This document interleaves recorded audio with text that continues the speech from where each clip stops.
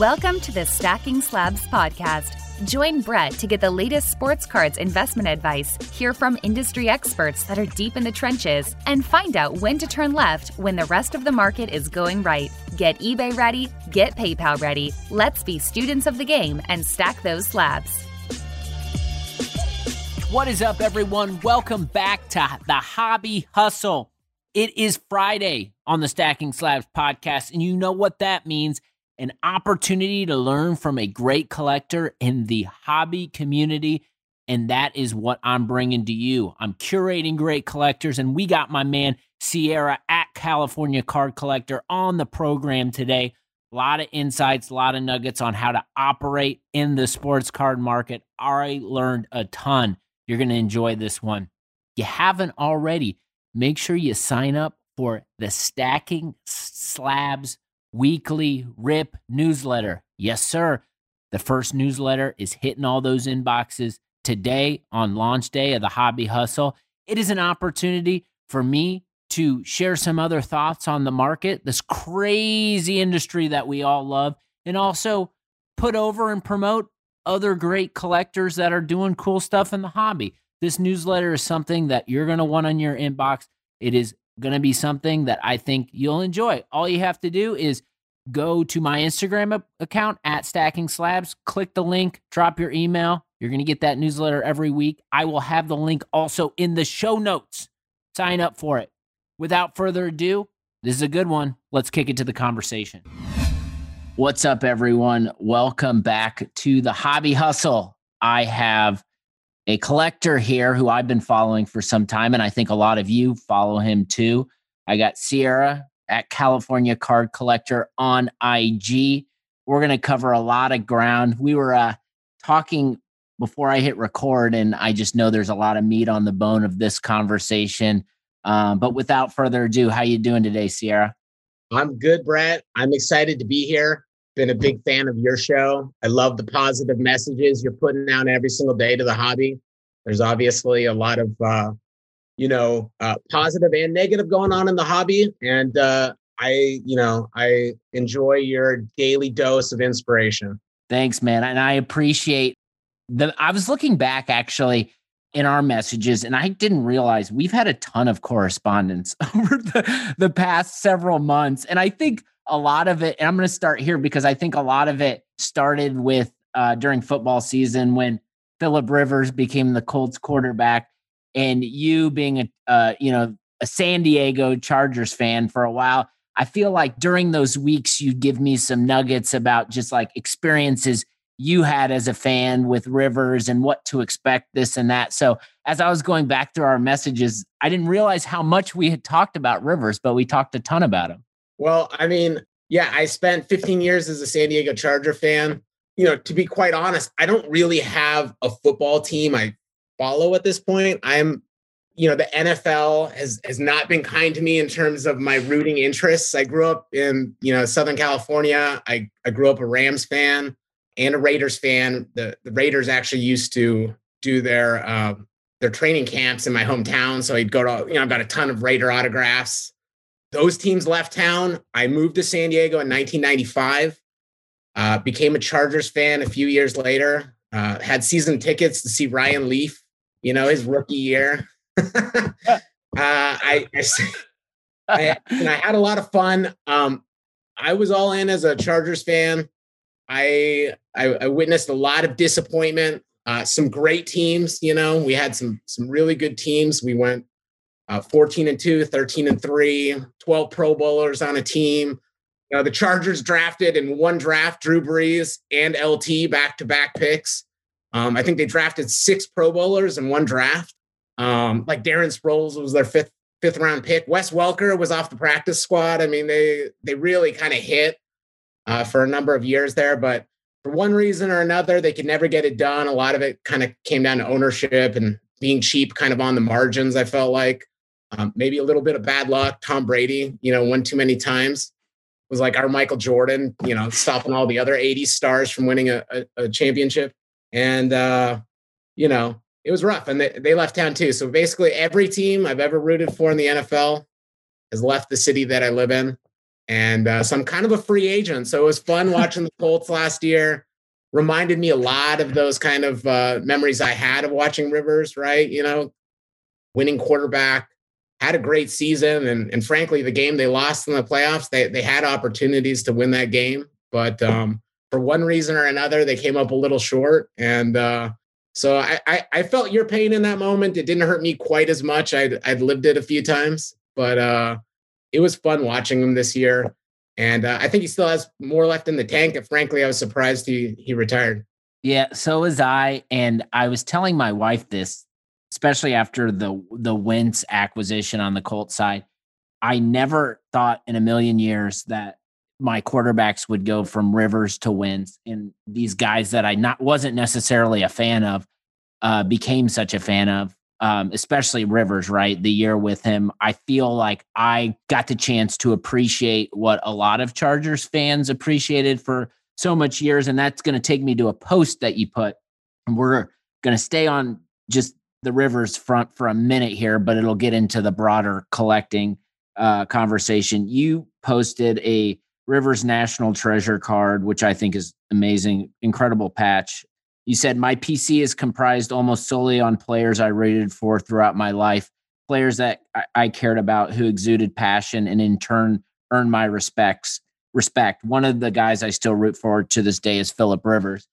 And that, like, the way you captured that, I think is important, because I think a lot of people out there, when they go out and they collect players, they try to, there's a passion there. It's someone you're watching, someone you're appreciating enough to not only cheer for, but to take hundreds and in a lot of cases, thousands of dollars and going and buying their sports cards. So talk to me about like that post and how that directs kind of the way you operate in the sports card market.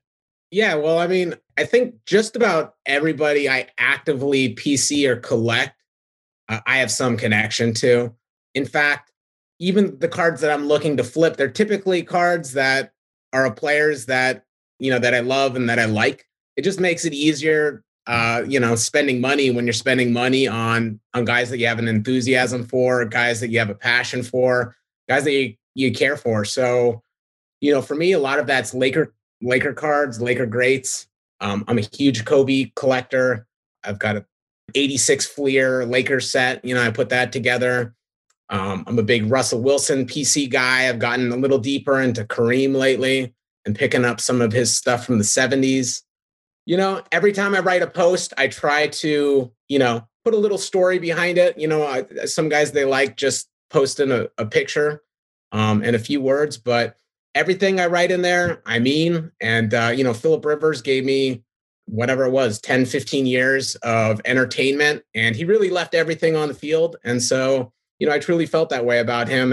And frankly, cards like that National Treasures card, it's so nice, but it was like $120, something like that. And I'm not saying $120 is nothing, but for a lot of these other cards that I'm collecting, you can't get anything close to that nice with a game used patch, an auto of a Hall of Fame player who's a top, I think, 5 all time in passing yards for what amounts to kind of like a bowl, like Silver Prism, PSA 9.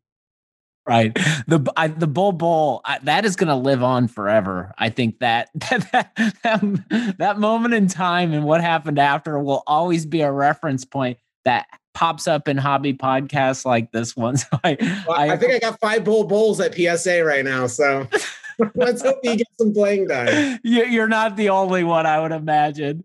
I think everyone who roots for the Nuggets has some complaint or gripe about either Bol or Michael Porter Jr. not getting enough playing time. Oh yeah, absolutely.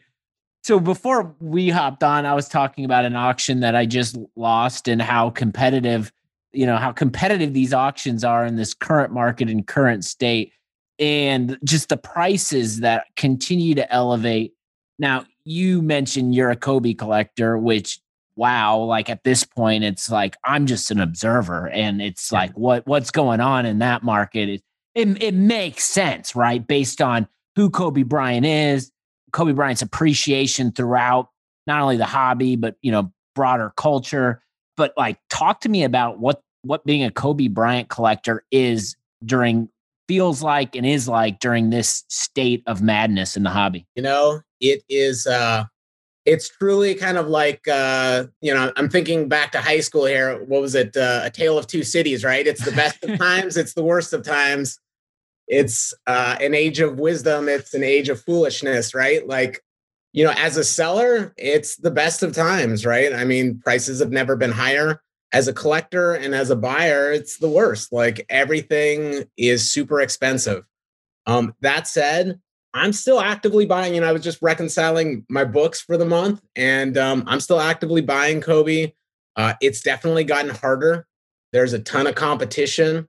I'd let go of some Kobe cards recently. I let go of my Topps Chrome PSA 10 rookie card, which was a card that was one of the first cards I bought when I came back to the hobby. But at the same time, it was a card that I was sitting on almost a 20x gain. And, frankly, I never really loved the cards. There were a lot of other cards I had in my Kobe PC that were both either rookies or refractors that I just like a lot more. And so I think in a market like this, especially if you're collecting somebody like Kobe, where it just gets so expensive, the only way you can really kind of rationalize it and be prudent about it is you've got to be willing to kind of sell some of your cards and take advantage of the market, because just simple base refractors are selling for like $3,000, $4,000, $5,000, right? I mean, this is big money for a piece of cardboard.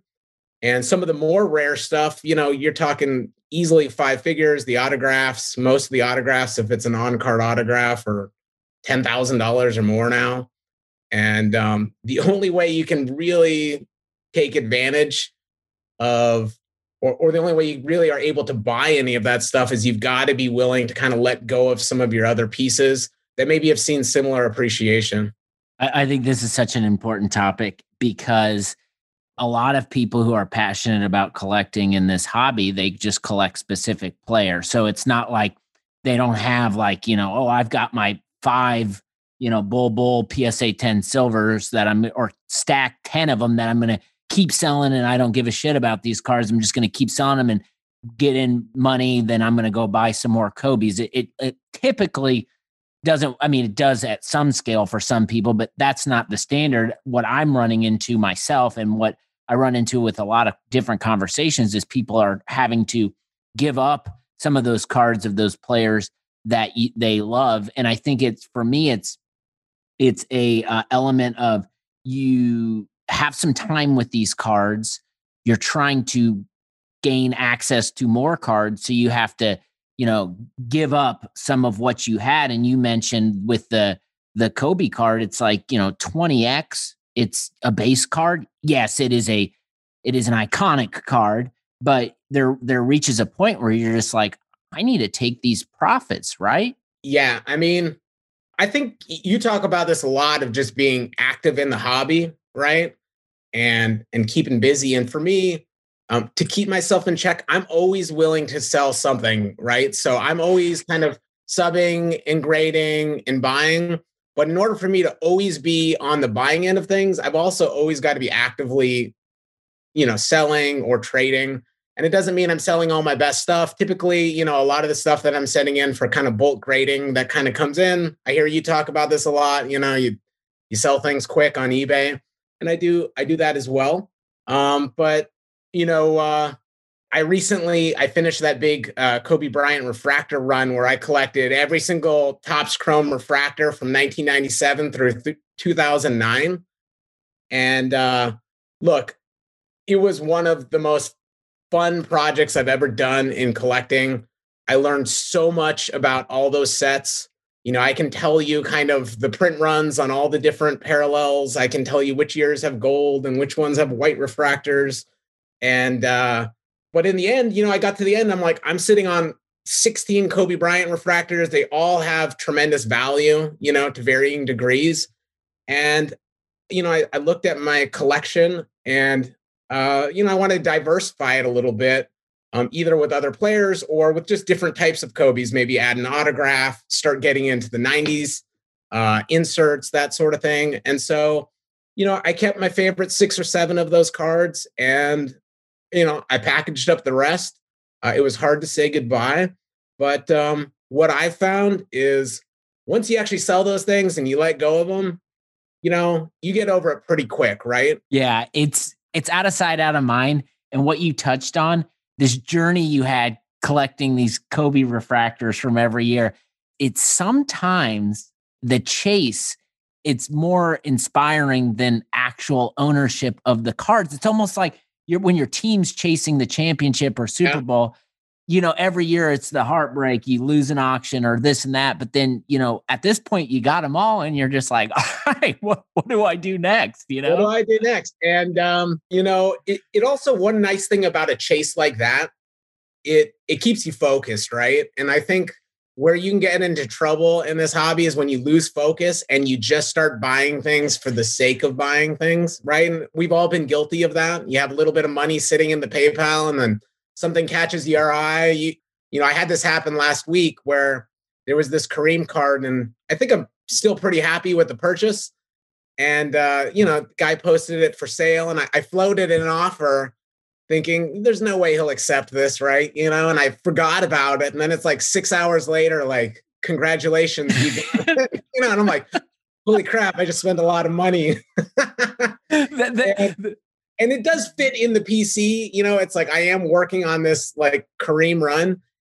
But I didn't intend to spend that much money that day on that card. It just kind of happened. And, if that happens 3, 4, 5 times over the course of the month, it really adds up.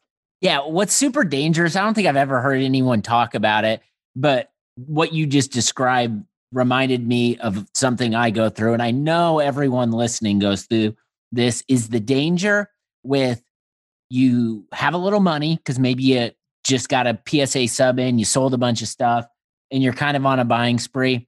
And then you're floating some offers to people, and then you just kind of forget about it. And in forgetting about it, you start buying other cards, and then 2 days go by and they accept the offer. And then all of a sudden you're just like, uh-oh. That's exactly what happened to me. I mean, I got cashed out by PWCC on like the 17th of the month. And it's like, you feel like you've got money to spend, and you start, before you know it, I don't want to say you get in over your head, but if you float too many offers, you got to be ready for, the seller to accept, So I'm somebody, if somebody accepts the offer, I'm going to go through with it. And frankly, I think I got a great card. It was the 75 Kareem, which is his first card in a Lakers uniform. And some of the 70s vintage stuff, I know it's not like the focus of the hobby right now, but it's like, I looked at this card, it's a PSA 9. And for 1975 Topps, which is the only set that made cards in 1975, there are 6 PSA 10s and there are 30 PSA 9s.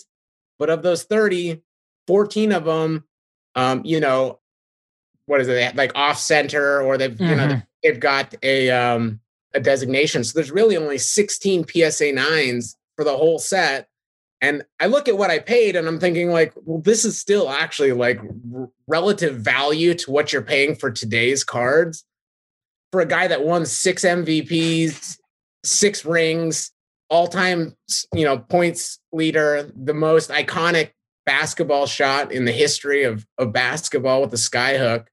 And a guy that's also just, he's a humanitarian, he's an actor, and he's an advocate for the NBA. So, I mean, I like buying guys like that. And frankly, even though I wasn't really prepared to spend money that day, I do feel good about that purchase. Yeah. And I think it's the punchline of that is spending time in the pop reports. And that's the best thing, I think, is when are doing research on a card or a player, you're digging in and you start seeing numbers on cards that low, because it's like, all right, well, if someone else has this card raw, the odds of them subbing it and it getting a 9 or a 10, there's probably no chance, right? So those are the types of opportunities that I like, that not listening to kind of what the market is saying, but then going and finding that, because there are going to be moments in time where Kareem pops up and people are going to be like, oh, Kareem, he's one of the best ever. And then that card, I'm sure, is going to, shoot up and hopefully double and triple. And then maybe you're like, all right, well, I had fun enjoying this card. Now I can maybe sell it and go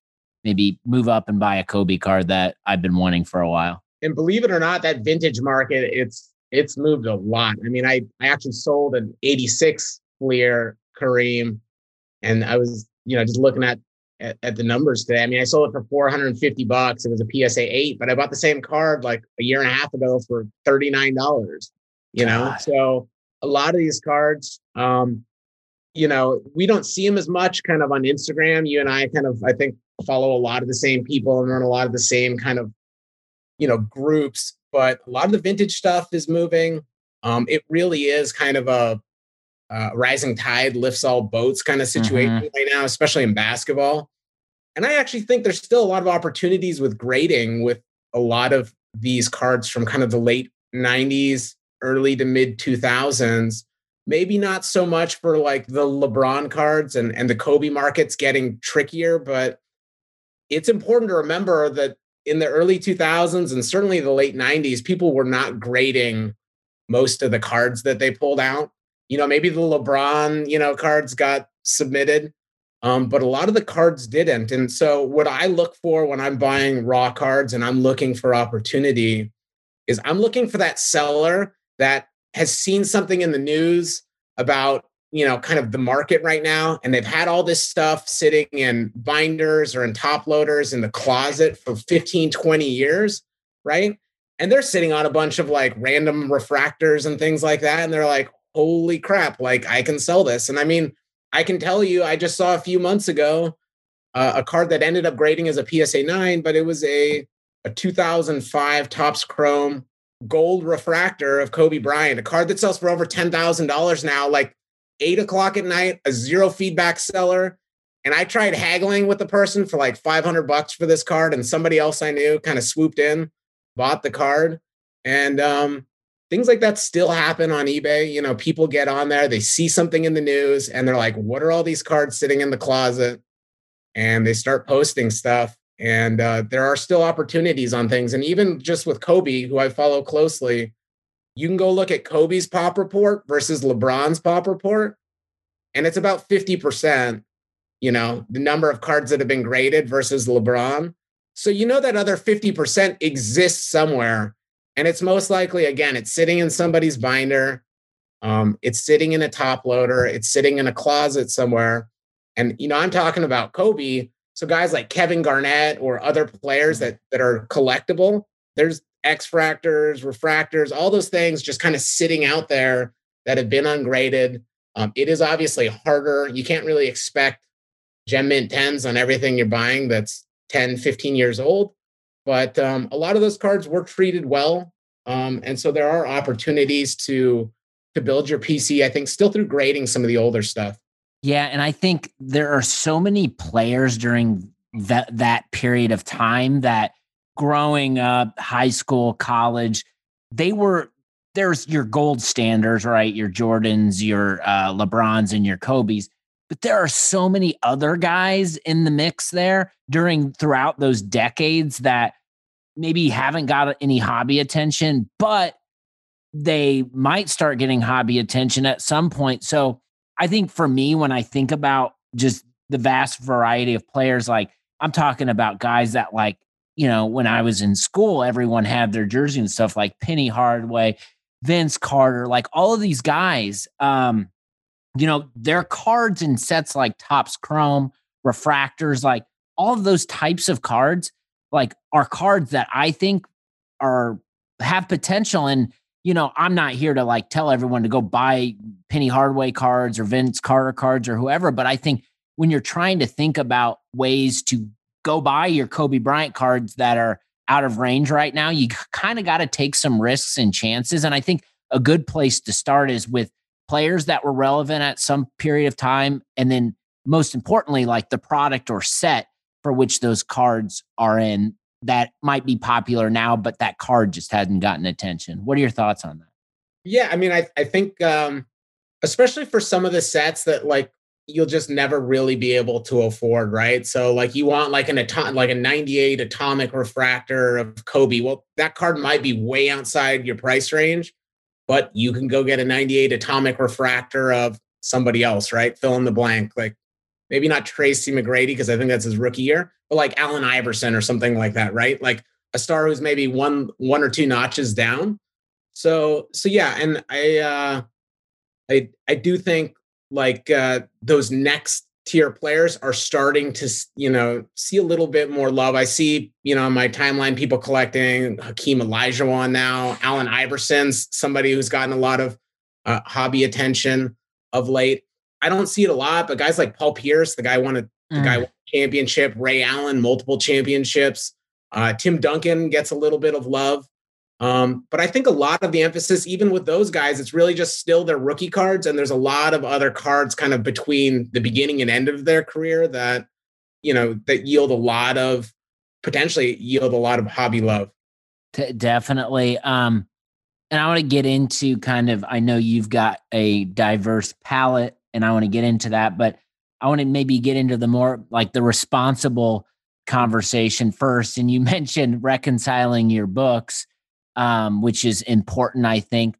Talk to me about like a month for you. Like you're walking into a new month. There's probably buying, there's probably selling, there's probably some PSA stuff. Like talk to me about like your general level of activity and what you're looking to accomplish like month over month.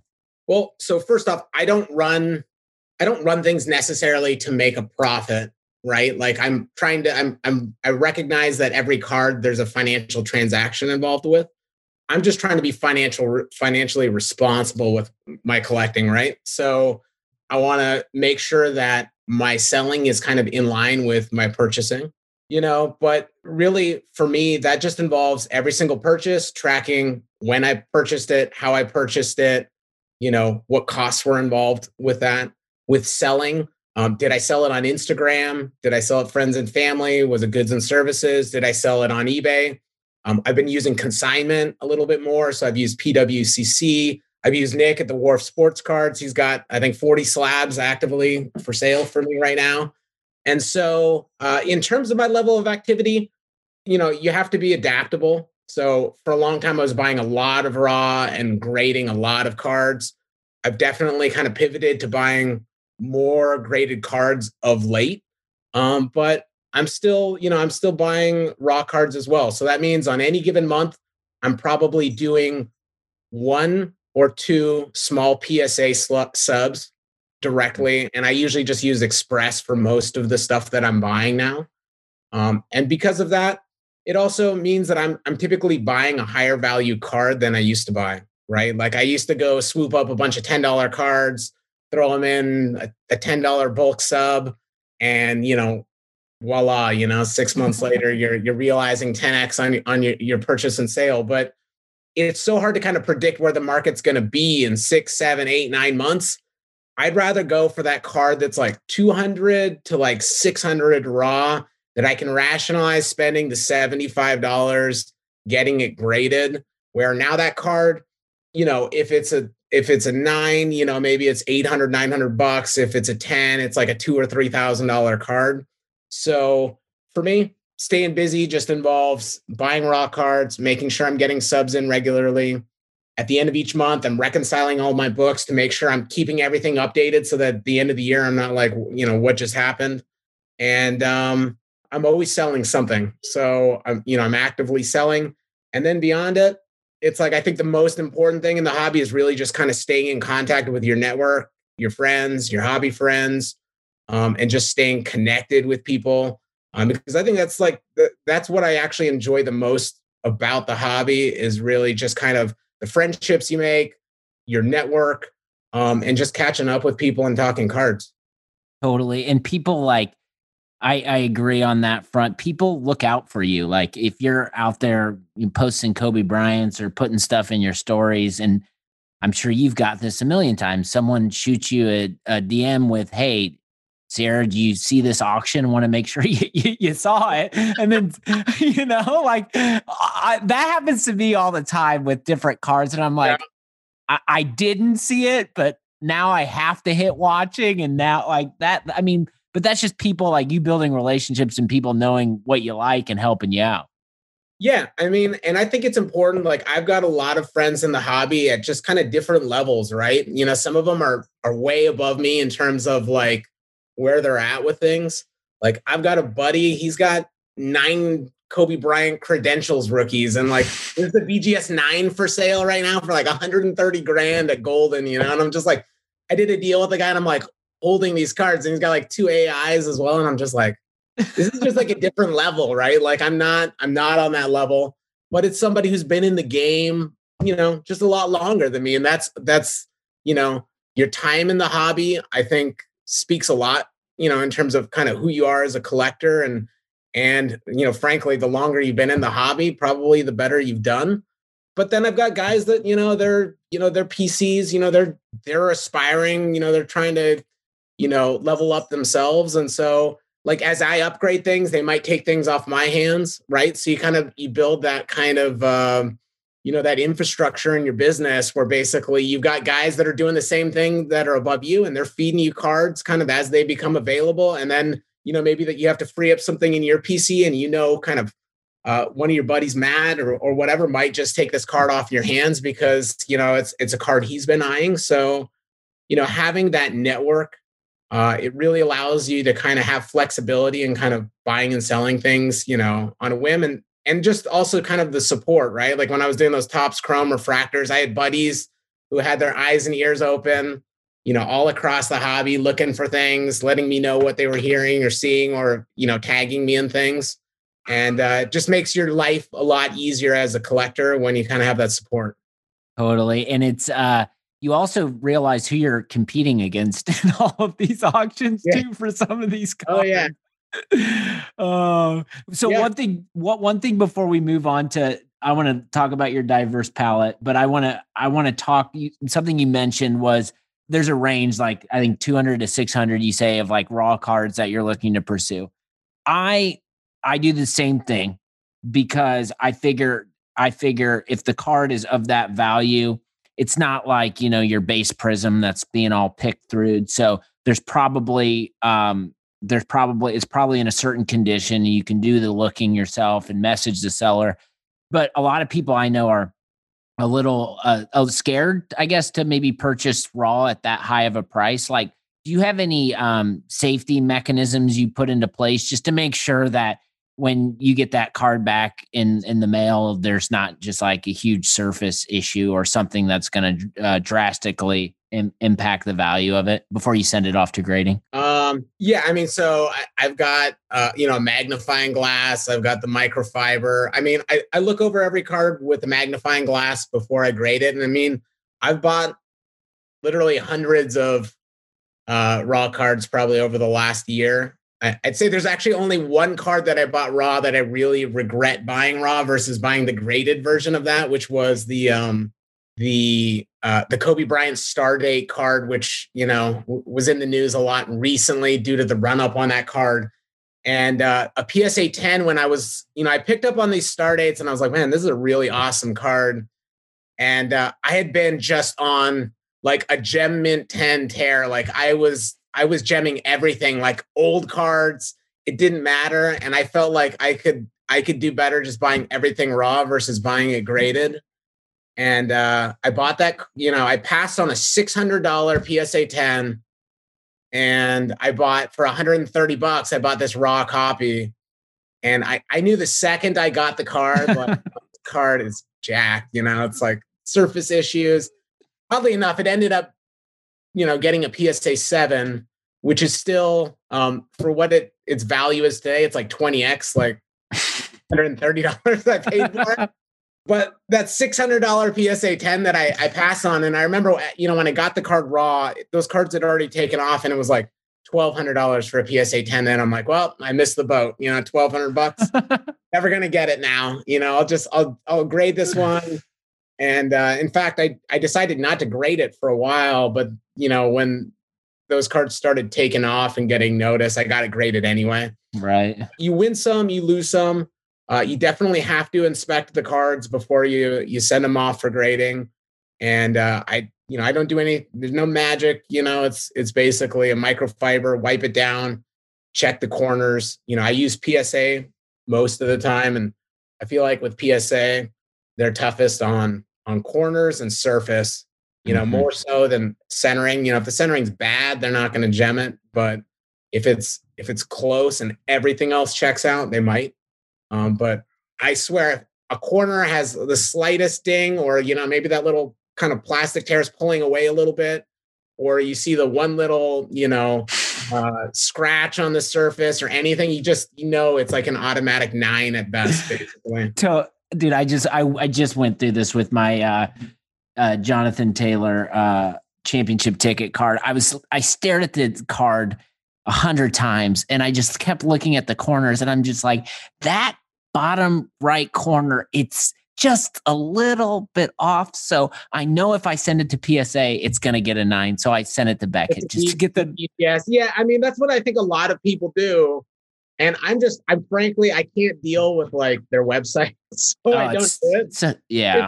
It's literally a 1990s website. It feels like you're going to click on the website and like some sort of like, you're going to get some sort of like Trojan horse installed on your computer, and you're going to be compromised. You're still using, like, at least the last time I did Beckett, which it's been admittedly a few months, but it's like the paper form, you send it in, you don't really know when they get your card. You don't know when it's coming back. There's no, I know people like to complain about PSA, but you can log into the website and you get status updates. They've got barcodes now that you get a scan when they receive it.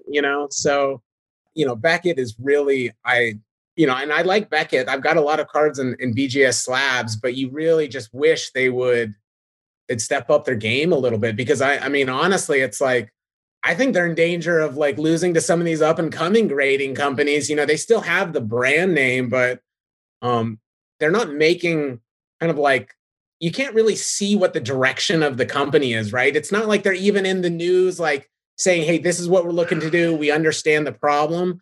It's kind of like, they're mum about the grading scandal. The website doesn't show any like signs of being up to date. The pop report is like, I mean, I don't even check the pop reports generally anymore. I just I extrapolate based on what the PSA site says, because there's just so many steps you have to go through on their website to kind of figure anything out. Yeah. The hobby challenge for everyone out there is, I promise this won't be throwing BGS under the mud too much, but hobby challenge for everyone. Go try to get on their pop report on your mobile phone. And once you get the card, like try to like make sense of it. That's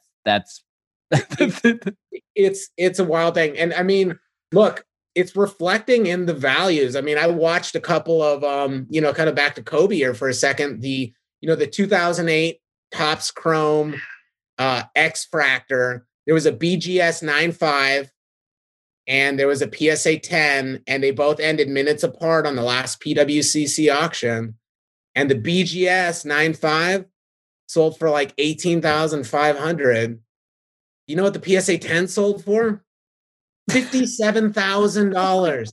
The exact same card. And, you look at them. I mean, look, it's an online picture, so I don't know if there was a noticeable difference. But I don't even think it was a BGS 9.5 min. Like it was like, it might have been a true gem. And even if it's not, it's just like, it doesn't make sense that it's almost 3x the value at this point. But that's kind of where we're at in the hobby right now. It's like a BGS 9.5 is like quickly becoming closer to a PSA 9 than it is to being a PSA 10. Totally. Yeah, 100%. There might be opportunity in that, right? Like, I mean, I don't think it really should be that big a difference, but that is kind of where we're at. It is where we're at. And I've seen some of those gaps between the two. The 9.5 and the 10.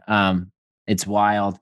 I want to talk about your diverse palette. I feel like I want to talk to you about this because it's something I can relate with, where I like to collect.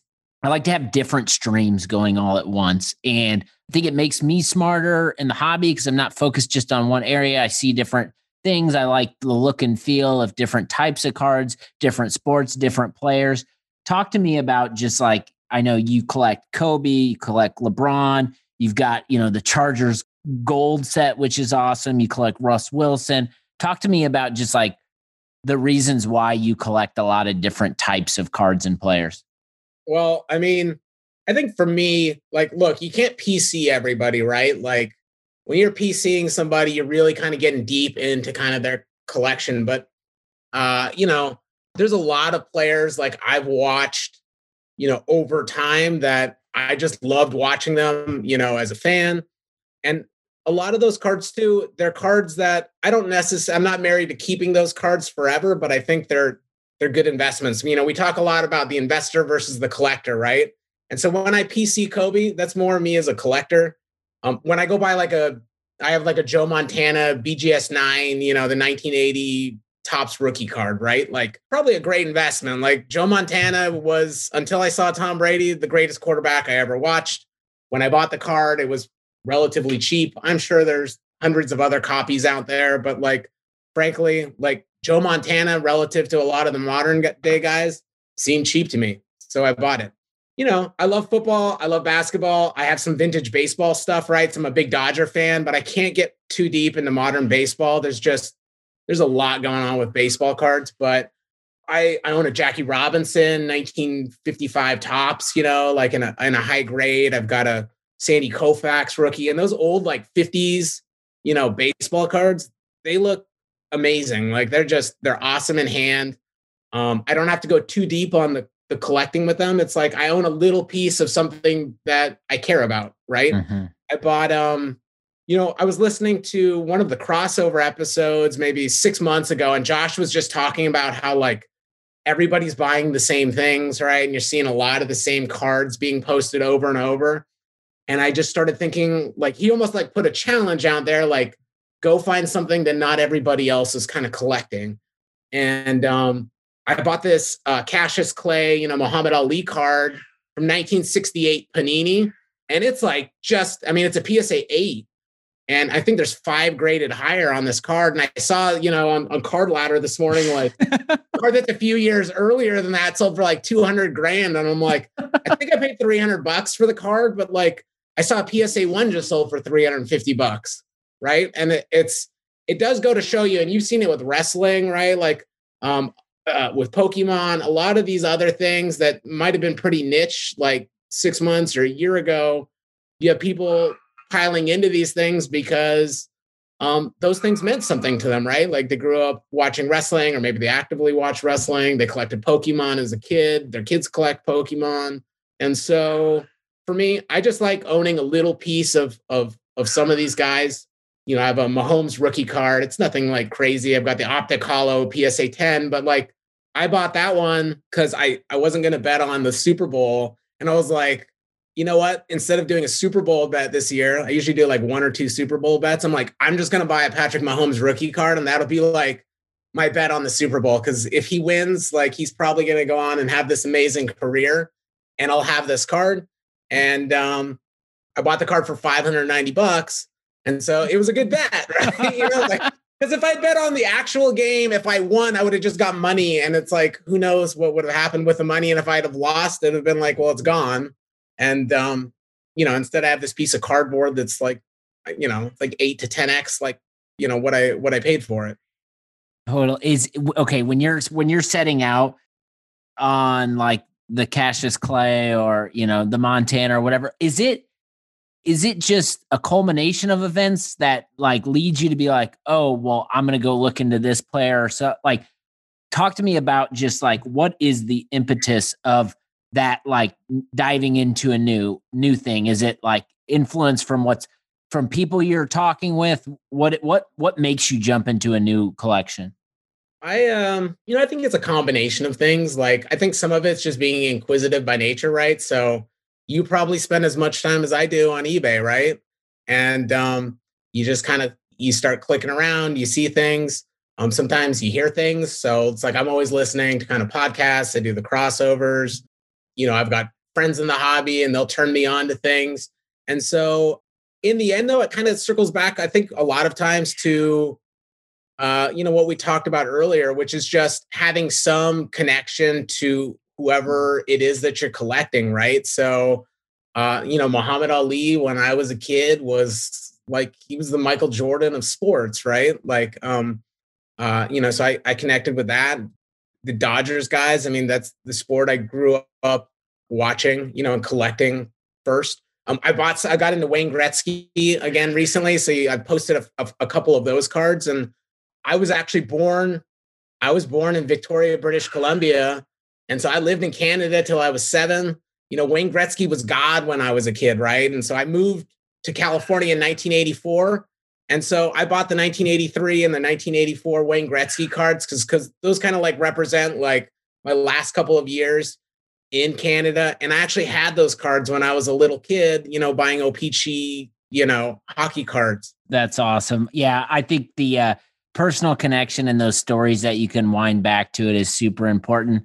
This has been fun. Maybe we close it out here. I'd love to get your insights. You're someone with a process, someone with passion, super knowledgeable, been in the game for a long time. Just what advice do you have for the hobby, the community in these unprecedented times that we're in with new acquisitions happening? Seems like every day, new things popping up that are serving as distractions for people who collect cards, prices that are all-time highs every day. What sort of advice do you have to anyone listening who is dealing with all of these changes? I would say, number one, do research, investigate the pop reports, ask your friends about, their opinions on things. Don't value their opinions necessarily over your own, but, ask questions. Beyond that, the other thing that I always try to avoid is just when you see these cards that go hyperbolic, right? And you see these charts and the cards are 3, 4x in a very short period of time, do not try to chase those cards. Those are not the cards you want to be buying. Those are the cards where the risk reward, ratio gets out of whack, and yet could keep going higher, but there's a good chance it's gonna kind of revert to the mean and pull back. So for me, I'd rather buy a card. I use Card Ladder as my primary research tool, so I use that as well as just searching eBay sold cards. But try to buy things that exhibit slow growth. Those cards that go hyperbolic, there might be opportunity, but generally wait for a pullback when you see support on the card. Meaning, if a card goes from $500 to $5,000 in 2 months, it's probably a healthy thing if it pulls back to $2,000 or $3,000, because cards just can't go, 3, 4x in a short period of time. And unless there's something that's like a Patrick Mahomes and you just like anticipate he's going to keep winning. If a card has never been that valuable in the past and there's no reason for it to really be that valuable in the future, it's probably going to pull back. And so don't try to catch a shooting star. That's basically how you get burned. And so for me, it's looking for things that I think are undervalued, that maybe not everybody's paying attention to. But ultimately, the buy what you like mantra really holds true. If you love the card, don't worry too much about what everybody else's opinion of things are. Everybody has different likes and interests. And ultimately, rarity married with kind of like iconic players, I think those things matter. And so those are things that I try to kind of stick to, right? So it's either got to be an iconic player or it's got to be a rare card, or in a perfect world, it's some combination of those two things. Wise words. Before I let you off the hook, I got to know, you collect Russell Wilson. Where is Russell Wilson going to be playing football next season? I was just reading, if I had to bet, I'd say he's going to still be on the Seahawks. If he gets traded, I would believe he's most likely to go to the Raiders. And that's really just because I think the Raiders kind of have the combination of assets in terms of draft picks, as well as being able to send back a quarterback like Carr or Mariota, or they could take both. As a collector, I think perfect world to go to the Cowboys, because I think all his cards, for me would probably be 2, 3, 4x like tomorrow if he was on the Cowboys. But, Jerry Jones is certainly crazy enough to kind of pull something like that off. But if I were betting, I'd say he's going to stay in Seattle, and if things deteriorate, then, maybe he'll, kind of force the issue next season. But if he is traded this year and there's more fire than smoke here, I would bet that he goes to the Raiders. You might have to pull out some of those vintage black and silver shirts from back in the day. I've got like, as crazy as just, not to kind of drag things out, but I have all these Marcus Allen autographs, right, from when I was a kid. And I posted one last year. I got them out and I posted a picture on my Instagram wall. And I kid you not, I had this work thing to play Pelican Hill, the golf course up in Orange County that same day.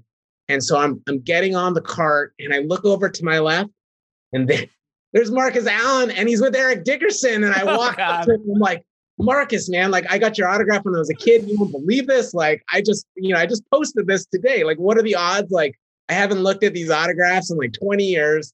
I post it. And then I bumped into the guy like 4 hours later, at the golf course. That's a lot of yards on the ground in that golf cart. Yeah, it was a lot of yards on the ground in that golf cart. And I'm sure they played better than me that day because I did not play well, but it was a nice day. How are things in Indianapolis? You still freezing there? Is winter still taking hold? I got to tell you, man, it is today. Oddly enough, it is 60 degrees in Indy, and it looks like it's about to storm right now, but it's 60. My wife and I went on a little walk, and we were talking about it. It's like, yeah, well, next week it's probably going to snow. So it's just the nature of the beast out here. Well, it's like 70 degrees every single day here. And every time I hear you start one of these episodes talking about how cold it is, I'm like, I would give anything for a little weather. Like it honestly gets a little boring. The 68 to 70 degrees. Like we have not had clouds in 2 weeks, I don't think. Living the good life as the California card collector. Yeah, paying those California taxes. That's right. Well, man, thank you so much for the time. Everyone, go check out California Card Collector on IG if you're not already. A lot of fun, man. Have to get you back on to chat soon. Thanks, Brett. Have a good one. Thank you for having me. I am telling you what, I could have sat and talked with Sierra from comfortable California all day. Tons of insights, tons of nuggets. Just an incredible collection. Make sure you go hit follow on his Instagram page. I got to have him back on. Learned a lot. Make sure, if you're interested, sign up for that newsletter. Link in my bio on Instagram, also in the show notes. I'm going to be bringing it. Make sure you take care of yourself, take care of others around you. Have a good weekend, and I'll be back next week. Peace.